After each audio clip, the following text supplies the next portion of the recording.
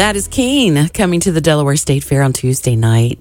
Their new song called Any More on the Bridge. I'm part of a men's group, Denise. We just started Monday night, and we're going through a program called Pain to Purpose by Pastor Davey Blackburn, and we have a daily devotional. And I wanted to share something, if I could, this morning with you. I want to read part of our devotion from this morning because it really spoke to me this morning, and I feel like maybe it would help you all as well. Maybe if you're a person that feels like, oh, I got to put on a strong face, I got to be strong through this. Maybe you need to hear this. This is actually from a book by Pastor Levi Lusko. The concept is called Through the Eyes of a Lion, and the term is called Running Towards the Roar.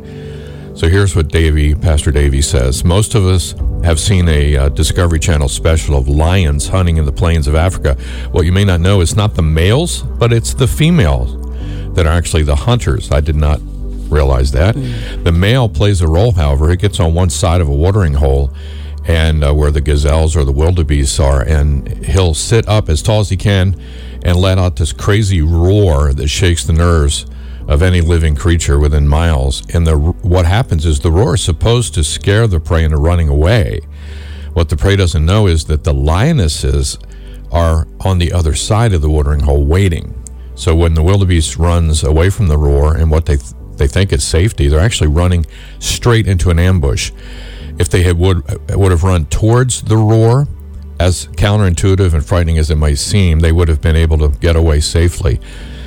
Scripture says that our enemy, Satan, prowls around like a roaring lion, seeking whom he could devour. The reality is, if you're a Christian, you're not in danger of being devoured by the enemy. He has no claim over your life. But the enemy can and will try to scare you into being devoured by pain and fear. In fact, his intention is to steal, kill, and destroy. He wants to steal your joy, kill your hope, destroy the purpose God has in your life. Now listen to this. What people will often do when they encounter a trial, a tragedy, or a painful experience is they'll try to run away from the pain. Pain is terrifying. It's messy. It sneaks up on you, can cripple you in an instant. It knocks the breath out of you. But it can't kill you.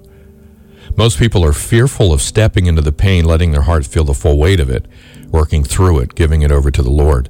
It makes you feel too exposed and vulnerable. And so they never actually come to a place of healing. What people try to do instead is box it up. They box up the pain. They run away from it. The only problem is that by doing so, you're running straight into an ambush. Months, years, even decades down the road, it can sneak up and take you out. When you try to box up your pain, it booby traps you later, this time even with more ferocity. So he talks about a story in here. He lost his wife to a home invasion. He talks about taking the Pastor Levi approach about running to the roar, and he says when people want to talk about his deceased wife Amanda, he gladly talks about her. Doesn't matter how awkward or painful it could be. And when he gets caught up daydreaming in the memory, he just feels the weight of it, doesn't push it away. And he talks about when he actually went back into the house for the first time, that he went over to the spot where he found her, and he laid down and he had worship music in his earbuds, and he cried and laid there and wept for 45 minutes. And at the end, he said he'd released it all. So he said, I want to give you that advice, okay? Run towards it. Almost done here. This is so key. For some reason, whether for fear of the unknown, vastness of what we might be stepping into, or we feel like it's not permitted, we've been indoctrinated to avoid feeling the depth of our pain and grief. American Christianity has told us that keeping a straight face somehow demonstrates a fortitude of faith. In actuality, it doesn't prove either. What it does, it numbs your emotions. Numbing might sound nice when the alternative is feeling intense emotional pain. However, you and I are incapable of selectively numbing.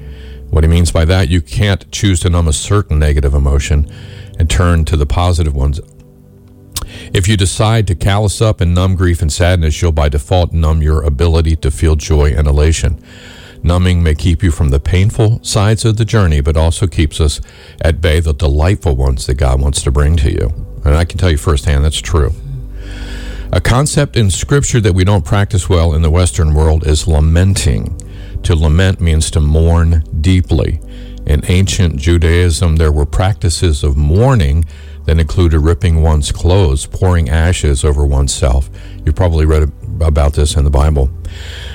We tend to do the exact opposite of that. We numb, we distract, we avoid. What we should do is mourn and mourn deeply. Take the dedicated time, like Job did.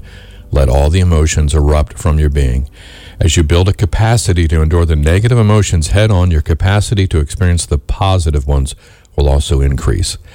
Scripture says, weeping may last through the night, but joy comes in the morning. The prerequisite to experiencing the joy is first entering into and enduring the weeping. If we're going to be raised up to experience Jesus' resurrection, we must first face this season of suffering.